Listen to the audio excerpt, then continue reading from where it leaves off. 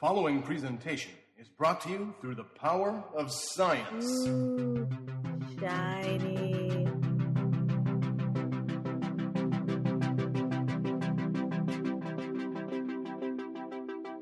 Welcome to Generations Geek, a family-friendly celebration of geekdom by father-daughter fish peddlers. I'm Scott Pearson, and this is my daughter, 7 of 9 3/4. Hello. And we are 2 generations of geek. This is episode 4, The Day the Geek Stood Still, and we'll be talking about Star Wars Special Editions, The Hobbit, An Unexpected Journey, movie soundtracks, and Firefly. Star Wars Special Editions. Even as we speak, George Lucas is going door to door, asking people if he can have their copies of DVDs and Blu-rays back so he can make additional changes to them. We're revisiting this because in our last episode, we talked about Seven's first viewing of Star Wars. Since then, she's had her first viewing of one of the special editions. So we're going to talk a little bit about all the myriad changes. Let's jump straight to one of the more noticeable changes in the film, and that's the appearance of Mos Eisley. Seven, did you notice any changes right away when you were watching the movie? Yeah, definitely. I think the first thing I noticed were the little Jerboa kangaroo rats hopping around. Yeah. I liked those. This was one of the changes that I noticed and liked. He really, he put a lot more people and aliens and all sorts of stuff going on in Mos Eisley, and it made it fit the line of dialogue a little bit better, because when Obi-Wan has the dialogue about a more wretched hive of scum and villainy or whatever it is, and he kind of talks up Mos Eisley as being this really, gritty place that's just crawling with all sorts of nastiness. And in the original film, when you finally get to Mos Eisley, well, it seems like there's 1 or 2 people walking around. And in the repopulated version, in the special edition, you get more of a sense that it's a bustling spaceport. So that was a good change. Of course, soon after they arrive in Mos Eisley, you get to the most infamous change. Indeed. Because who shot first? Han shot first. We all know it. We all know that's what really happened. And he has messed with this several times. In the first really special one, which was in 1997, Greedo shot first, and it was ridiculed. And then in 2004, he started messing with it again. In that one, it's like they almost shoot each other at the same time, but Greedo's a little bit faster, and yet he misses a guy 3 feet away from him. Which of those was the one you saw? He was just sitting there, and then Greedo was like, "Phew," and then it went over his head and everything. And then Han was like, What was your reaction upon seeing that? It was weird. It looked weird. I don't think anyone watching the movie in its original format reacted to that scene by thinking, "Oh, Han is really out of line there."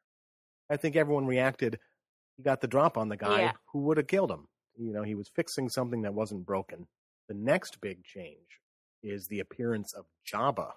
How did you think that looked? I don't know. It was pretty strange after just having seen the original. See him walk out there, and I was like, this isn't supposed to happen. And then I got even more confused when at the end, Han walks away going, "You're a wonderful human being," or something. And it's just like, that's okay. And it's a pointless scene, because the dialogue in that scene just replays the discussion he's had with Greedo. And so it doesn't add anything. Here's a scene I wonder if you remember. In the original version, there's a bit where Han goes chasing a bunch of stormtroopers, and then eventually they come to a dead end, and he comes around the corner and they're standing there. But in the special edition, instead of there being a dead end, there's like a whole huge room of hundreds of stormtroopers that he sees. Oh, I remember that. What did you think of that? It just seems sort of comical. To me, it seems like it's too much. It's kind of realistic that he runs into a group of a dozen stormtroopers and he can just turn around and run away and they can still escape. But there, when he runs into a giant thing of room. Yeah, then it doesn't seem like they would be able to turn around and get away. Lucas seems to have this tendency to think, well, if this scene is good with 10 objects in it, it would be even better if it had 110 objects in it. When he started doing the prequel films, there's always thousands of ships fighting, as opposed to just dozens of ships. To me, it just becomes a big visual noise because there's just hundreds of things zooming all over the place. Hard to keep track. Yeah, just piling on more isn't always better.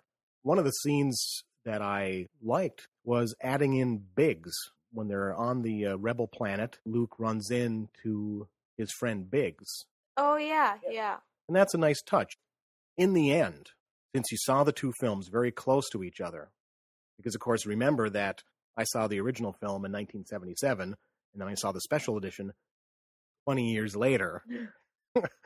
But you watched Star Wars and one of the special editions just a couple weeks apart, your first viewing of each. So, comparing directly, what did you think? Which one do you have a preference? It's so hard because, like what we said, like some of the cities, they needed more activity, and then other things that were okay, you added more activity to, which didn't need that. Yeah. It's hard to choose between one, really, Yeah. because of course the little like Jerboa kangaroo rats are Whatever they are. a really nice touch to Yeah. have those little things hopping around. And it's nice to have more spaceships coming in out of a spaceport. Yeah. I would have to choose the original just because I grew up with it and I watched it in that format for decades. But there are a couple of those shots that really were nice additions to the original film. And I think that if he had just been a little bit more subtle in the changes he made, he would have really improved the film without making it so distracting for all the people that have seen it in its original form. Of course, all the people that are seeing it in that form for the first time, they're going to have a very different experience. So we probably mentioned before on Generations Geek that we're pretty big Lord of the Rings fans. Oh, yeah. Like, really big. How many times have you watched The Lord of the Rings? I Peter can't Jackson's? even. Yeah, I or- can't even. yeah. And I've read, how many times have you read The Lord of the Rings? more often than not, I'll read bits of it every day. And I can't remember how many times I've read it. It's definitely in the double digits. Certainly there are plenty of people who've read it many more times than I have, but huge fans for a long, long time. So, as soon as we heard that they were going to make a live-action Hobbit film, we were just over-the-top excited. And I immediately was like, we have to go to the midnight premiere. There is no way you're keeping me away from this. We are going. And my dad was kind of like, yeah, okay. Well, I was thinking about how it's a long movie and it starts at midnight. And I was just thinking, I did not care. wow, that's going to be late for me, an old cranky man. So But you talked me into it. we have been reading about it and looking at all like the extras and inside things and everything, and of course we've been afraid ever since we heard that it was going to be made into 3 movies at 3 hours each. Seems long, so we're kind of frightened, mostly Yes. because each of the Lord of the Rings books had 1 movie, and however happy I would be if they had gotten more than 1 movie, you have to, at that point, you have to use like every single scene and quote it's from a the book, strange and balance. Well, and more. You have to use more. yeah. You have to like pull things out of the appendices and all sorts of random things that weren't actually written all the way out in the book, and then you have to interpret them for yourself, which can be really dangerous. A lot of my concerns, unfortunately, were realized when we saw the movie. But first, why don't you just mention your first impressions? How did you like it? Overall, what was I your- thought it was really, really good. I mean, there were definitely a couple scenes that seemed long, and I was fidgeting, and it was really confusing for me because once I heard there were 3 movies, I thought the first one must end once they get to Rivendell, because if they're going to make it into 3 movies, they get so much farther than Rivendell. And I don't understand. They seem to really have to kind of stretch this first one One of my main concerns with Peter Jackson is his lowbrow sense of humor. I think it was emphasized more in The Lord of the Rings than in The Hobbit. Well, I don't know. He had to have dwarves sitting around belching. He also had them clean up all the dishes real nice and set the table up just like they did in The Hobbit. Much of that scene was very faithful to the novel, but then he had to put in a big belching scene. Well, it wasn't that big. It was just like one shot. I said this as we were driving home. I can like a belching scene as much as the next guy. And the example I brought up was from Elf, where Will Ferrell chugs down an entire bottle of soda. A 2-liter bottle of Coca-Cola and then belches for about 30 seconds and then goes, "Did you hear that?" And it's hilarious. It fits in with the movie. It's got a little extra something brought to it. The "Did you hear that?" is so ridiculous that it's a hilarious scene, and I have no problem with that. But in The Hobbit, you get this image of Peter Jackson sitting there thinking, it's funny because they're dwarves and they're belching. And it's like, well, no, that's really not that funny. It's kind of lame. I still think The Hobbit was better than The Lord of the Rings because compare it to how many times Gimli was used for like things like landing on him and wargs piling up on top of him. And that's one of my pet peeves about Lord of the Rings is that they used Gimli as the butt of all the jokes. So, getting past the belching scene and moving into the rest of it, I thought some of the changes that were made were unnecessary. Some of the changes were good. The general idea that he has of expanding the book with some of the stuff that was taking place off camera, so to speak, in the original novel is kind of an interesting idea because Tolkien did have a lot of stuff going on that didn't take place with Bilbo and the dwarves because Gandalf was occasionally leaving them. And he was being involved in a whole other adventure with Sauron, who was coming slowly to power during the time of The Hobbit. And one of the impressive scenes, we're going to try to stay relatively spoiler-free in here, but there was a scene in Rivendell involving some of the characters from The Lord of the Rings. I won't say who, for people who haven't seen the movie yet. He pulled a line of dialogue for Gandalf out of a little snippet of a scene that is in the book Unfinished Tales about what Gandalf was up to with backing the dwarves and their fight against Smaug the dragon. That was a good use of additional material to help flesh out the film. But then some of his other things, going back to the lowbrow sense of humor, when they encounter the trolls, there was a bunch of snot jokes. By a bunch, he means really only a couple. We could quibble about how to number them, but I really don't need a bunch of mucus flying around to be entertained by the scene. That scene was perfectly entertaining as it was. Well, none of the scenes from Lord of the Rings need any more humor. If you have the patience to read through the books and actually understand what's happening all the time, you should be able to understand the humor and like... The original books are not without humor. And Peter Jackson is imposing his style of humor on top of Tolkien, and it's an awkward fit. So overall, I had a very mixed reaction. I don't think I enjoyed it as much as Seven did. I really liked it. I wasn't sitting there hating it or anything, but there were times where I was just like, what is this scene? And why is it going on so long? And there were other times where I was distracted by the changes, because the changes didn't make any sense to me. Some amount of interpretation and modernization is to be expected when you're working from a book that is from decades ago. But this book has been popular all these decades because it's good just the way it is. I'm not saying it's perfect, but it got a little crazy. And I also think that he fell prey to the dangers of 3D filmmaking. And we actually didn't see it in 3D. Not yet. Not yet.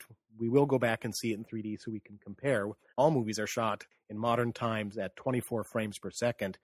He shot this at 48 frames per second. It's supposed to give a very vivid effect, having all that extra information projected at you. But we saw the two-dimensional 24 frames version. But there were definitely scenes in there that were made to play to the 3D. And I find some of that distracting. What did you think of some of the scenes? You know what I'm talking about, right? What are some of the scenes? Yeah, well, there's one scene where Bilbo slips and is hanging onto a cliff, but then they couldn't quite reach him, So Thorin climbed a little ways down the cliff and threw him back up. And then Thorin started to fall. So then they had to catch Thorin. And then they, had, that awkward 10 seconds where they're trying to lift him because he's a heavy dwarf and they can. And they finally, get him up there. Yeah. So and it was just a little bit too much to have Thorin fall. Because it was the same thing twice in a row. Yeah, it's like you didn't need that. We don't want to be too spoiler heavy here, but was there a favorite scene for you? Something that really stood out? It's so hard to choose because I've been watching the cartoon version of The Hobbit forever. And so I was so looking forward to this, and all the scenes are so familiar to me, and the songs and everything, I can just sing them word for word. The songs aren't exactly the same from the animated version, yeah, but both the animated version and this version have songs that are based on the lyrics that were in the original novel, so they're similar. I was so sad. One of my favorite parts is when the orcs and the wargs trap them in the trees, and they sing 15 birds. Oh, yeah. 15 birds in 5 fir trees.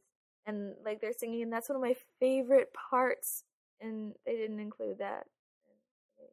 But that was okay, because that's just a little part. It was just one of the things I really liked as a kid.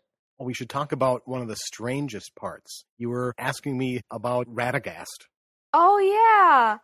It was so strange, because they had Radagast the Brown a lot more in the film than they do in the book. In the book, he's just kind of referenced. Yeah, he's referenced. They're Radagast the Brown is a wizard.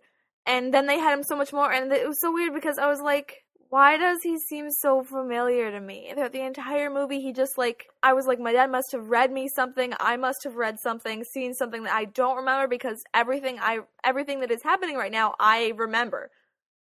The strange explanation for this is that Radagast's behavior is incredibly similar to the behavior of Merlin in T.H. White's The Once and Future King. Which I didn't think of right away, but then we were driving home and I was mentioning all the things that seemed familiar, and my dad was like, that sounds like Merlin from The Once and Future King. And it's crazy. It's the exact same thing. Yeah, and I felt that they took Radagast just way over the top. There was quite a touching scene, though. There was some nice work with him. Yeah.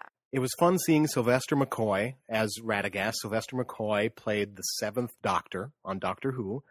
And so that was a great sort of genre thing to have Doctor Who show up as a wizard in Middle-earth. But the character was just too eccentric. Yeah. And too much a riff off T.H. White's Merlin. It was just kind of strange. Another addition that could have worked, I guess, is similar to what he did in The Lord of the Rings with one of the Uruk-hai.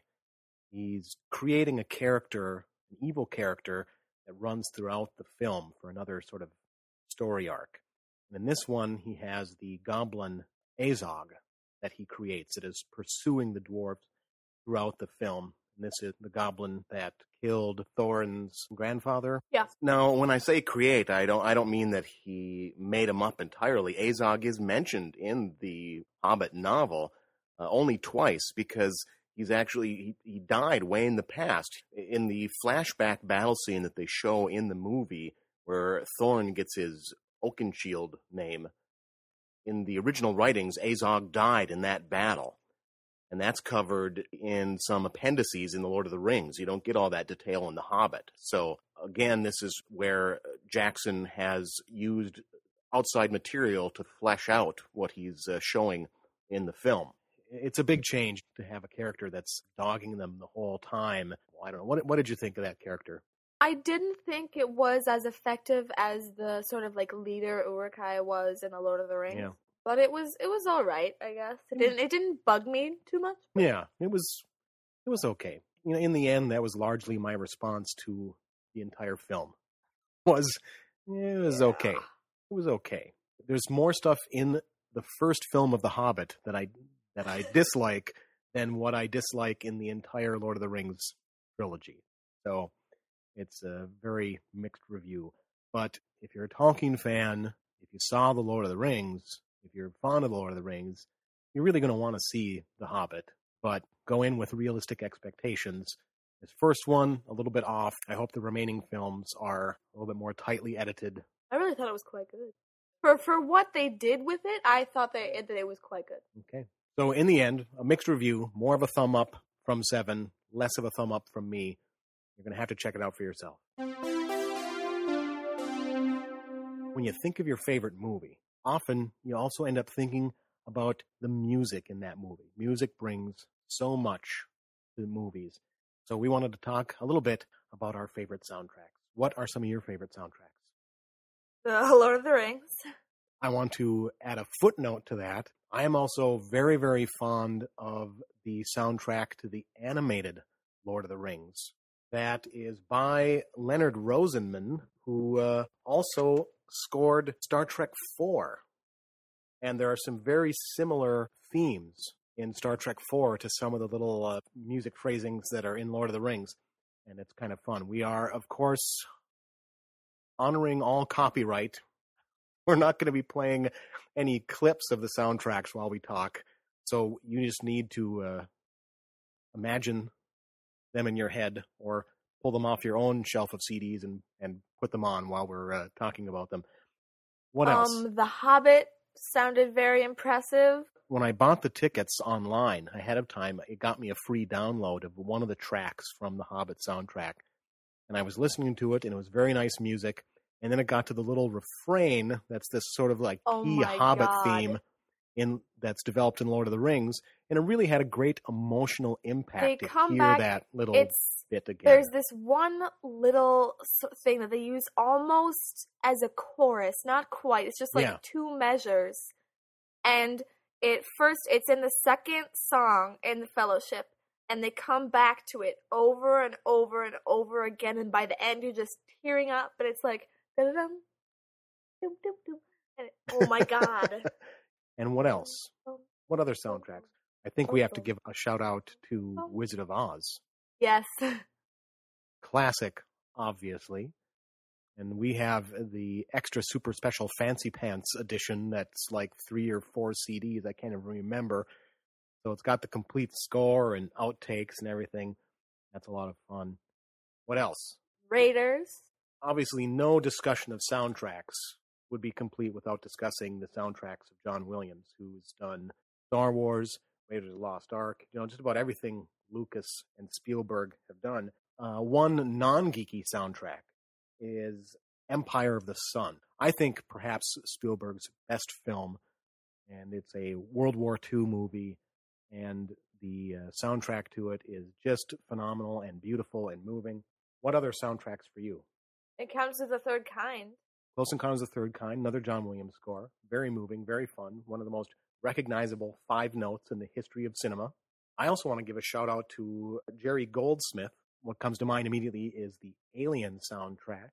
And 7 hasn't seen Alien yet. Nope. It's rated R. It's a little bit creepier, but I think she's ready for it. Not a fan of getting scared for fun. But you're loosening up, though, because you're watching The Walking Dead now. But it's not that bad. And you're playing... compare that to Paranormal Activity. And you're That's playing... big difference. And you're playing Halo. That's just slightly creepy. But it's also very similar to some of the Alien franchise films. I suppose. I also want to give a shout out to Jerry Goldsmith's soundtrack for Outland, which is another movie that you haven't seen yet. Nope. Again, it's rated R. It's kind of a Western in space, very nice soundtrack, and that has a very nice special edition CD soundtrack out. That's fabulous. One of the great things that's going on lately is there are a lot of very, very special editions being put out. I just picked up the amazing Star Trek, the original series collection from La La Land Records. 15 CDs, essentially every note recorded for the original 3 seasons of Star Trek. 4 little booklets in there on the music. An amazing package in a slipcase. Only 6,000 units are made. So if that interests you, rush out and get it right away, or it's going to be gone. We've name-dropped a bunch of movies and their soundtracks. You want to talk a little bit about what it's like to listen to the soundtrack on its own? Like in The Lord of the Rings, it's sort of a dark trilogy. And so lots of the music is really sad and dark, but it also, there's this one song at the beginning when everything is happy that just so embodies the Shire. And I Yes. love it so much. So it's called Concerning Hobbits. It's the second song, again, on in the Fellowship of the Ring. And I love it so much. And every time I listen to it, all I can think of is the Shire, and it makes me so happy. That's the great thing. When you listen to a soundtrack, you relive the movie. You relive the emotions of those scenes. What I'll do most of the time is have, like, my favorite song, like Concerning Hobbits. I'll always have that on, like, my iPod or whatever, but I won't have the rest of the soundtrack because it gets to be too much and I don't listen to it.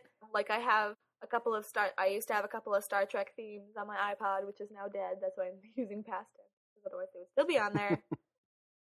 So I'll have a couple of Star Trek themes, and my friends are listening to it, and they listen, they're like, what is this? And I look down, are you serious? Star Trek music? What is wrong with you?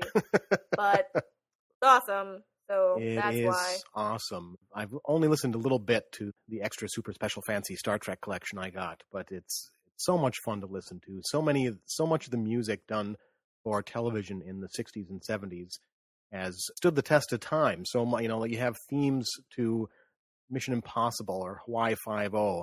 They're just Hawaii Five-0. Yeah, these are just incredible pieces of music. Just creative, fun, catchy, adventurous music that just can't be improved upon. And although someone like the composer on the new Battlestar Galactica series, he's done marvelous work. That is some amazingly rich music, drawing on a lot of sources. I could own all of that. What about Doctor Who? Doctor Who has had pretty impressive That's theme fun songs. music. Yes. Everyone loves that. Me and a couple of my friends who are also Doctor Who fans were all in choir last year together.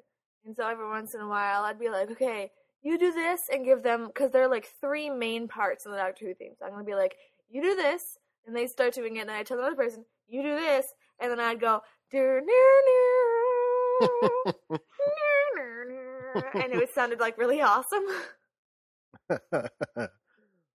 I often listen to the soundtrack from the animated version of The Hobbit, where they're singing like all the songs from the books. They're singing like 15 Birds and that song that they sing when they're coming down to Rivendell.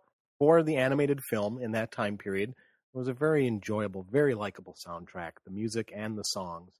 It holds up really well, I think. I can just I can hear like the first note, and I can sing the entire rest of the song because I listen to them so much. Yes. Well, in the way that kids often do. That was listened to over and over and over. And over and over. And watched over and over over and over and over. And which kind of brings us full circle because we're talking about The Hobbit again. Yay! And I look forward. It's on my mind. Yeah. I want to see it again. When we were getting ready to record the show today, I solicited questions, comments, shout-outs, whatever, from our listeners. And Amanda, you know who you are, brought up Firefly as being a favorite show of hers. Which is another show that has an amazing soundtrack. Yes, great use of music in that show. And so we'll talk about it a little bit. I watched Firefly not that long ago for the first time. It was one of those things that for some reason I didn't start watching it when it was originally on. And of course, sadly, it wasn't on very long. And so I didn't watch it until years and years later. Just like within the last couple of years, watched it on Netflix. And then Seven, I think you discovered it kind of on your own, didn't you? Yeah, I'd heard so much about it, and the entire fan base was like, this TV show was so good, that's my entire life, I can't think of anything else. And I was like, okay, that sounds cool. And so, thanks to Netflix, I could just go and be like, Firefly, okay. And like the first 5 minutes, I was just like, I understand why they love it. I also just really adore the show. Strangely, we have not gotten around to watching Serenity yet. We were talking about this just earlier this morning. We should give a shout out. GNT show. Yeah, we have to give a shout out to the GNT show. We were the guest co-hosts on that show Sunday morning, the 16th. And it is not as family friendly by any means as we endeavor to be here.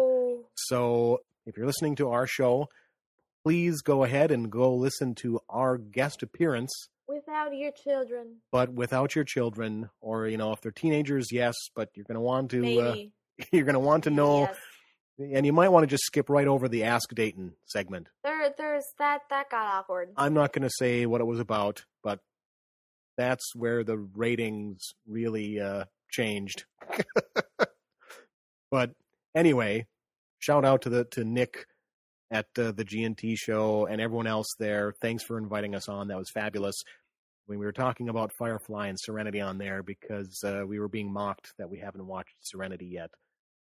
But we're going to have to make time for that soon. The first time I watched Firefly, I watched it like all in a couple of days.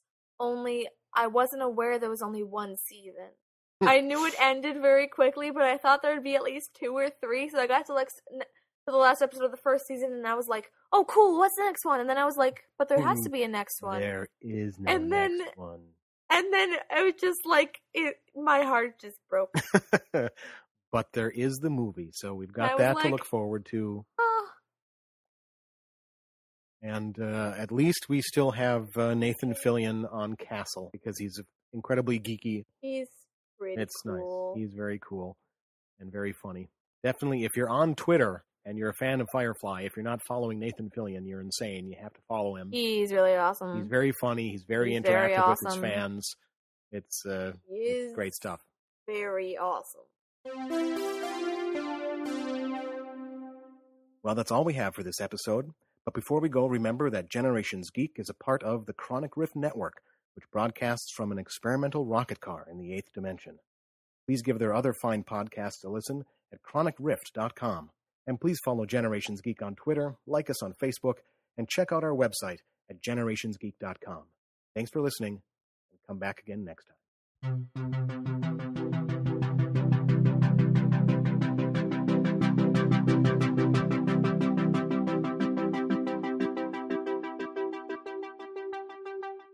No geeks were harmed in the making of this podcast.